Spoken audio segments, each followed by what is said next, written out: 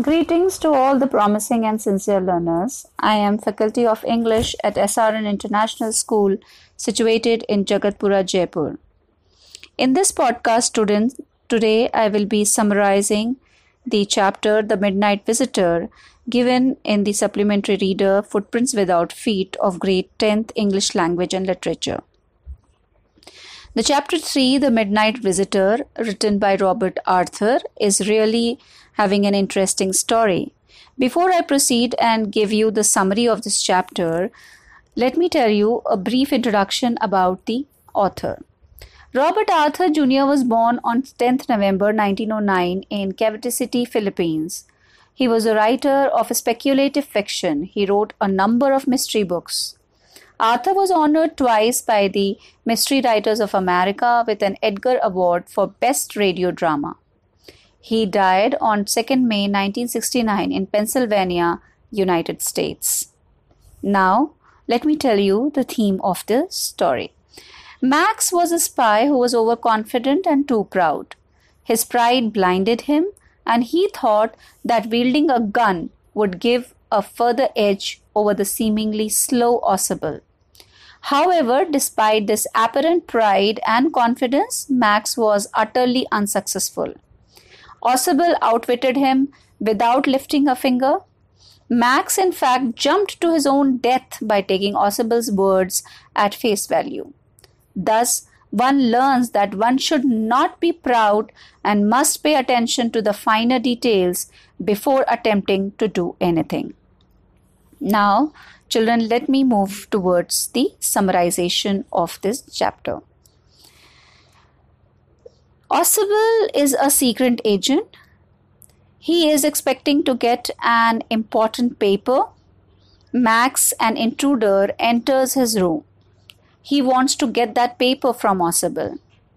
He has a pistol in his hand, and Ausable, being quite normal, plays upon a trick on Max and gets him killed without any fighting and shooting.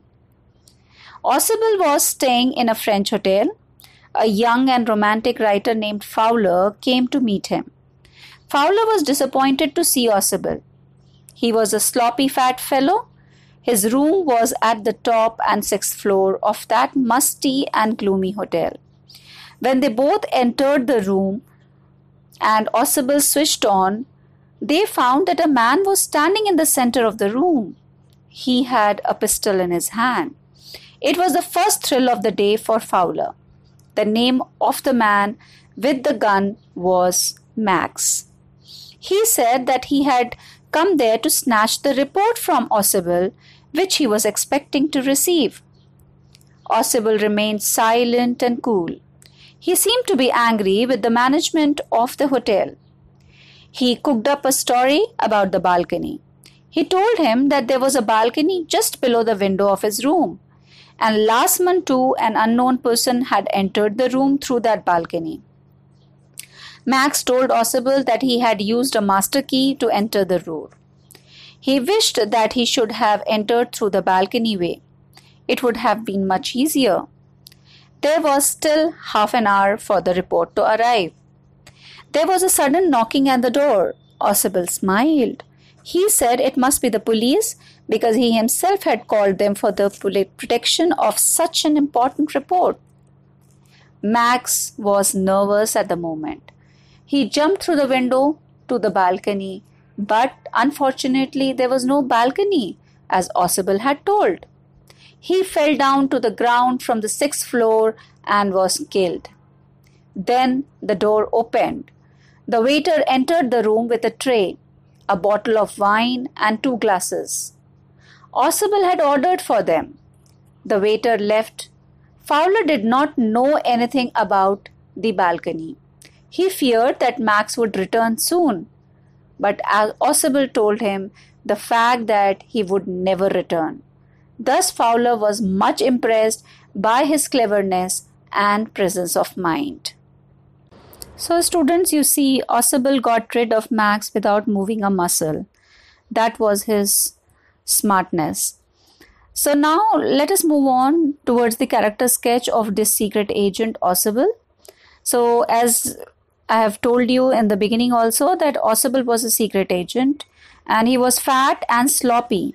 In his appearances, he did not seem to be a romantic figure. He came to Paris from Boston 20 years ago. He could speak French and German passably. He had not lost the American accent. Ausable was a very intelligent person. He had a great presence of mind, and he did not lose heart in a difficult situation when he faced a man with a pistol in his hand. He remained cool. He cooked up a story about the balcony. He made Max nervous by telling him about the police. He got Max killed without any fighting and shooting.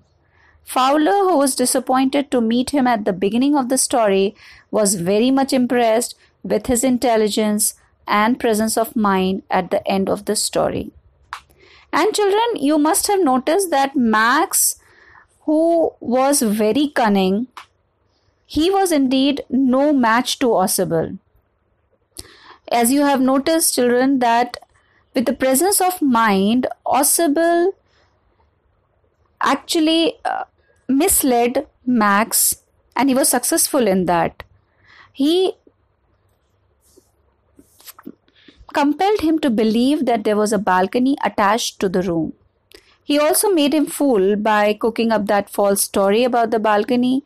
So Ausable's facial expression was so normal that Max could not believe that he was telling lies to him.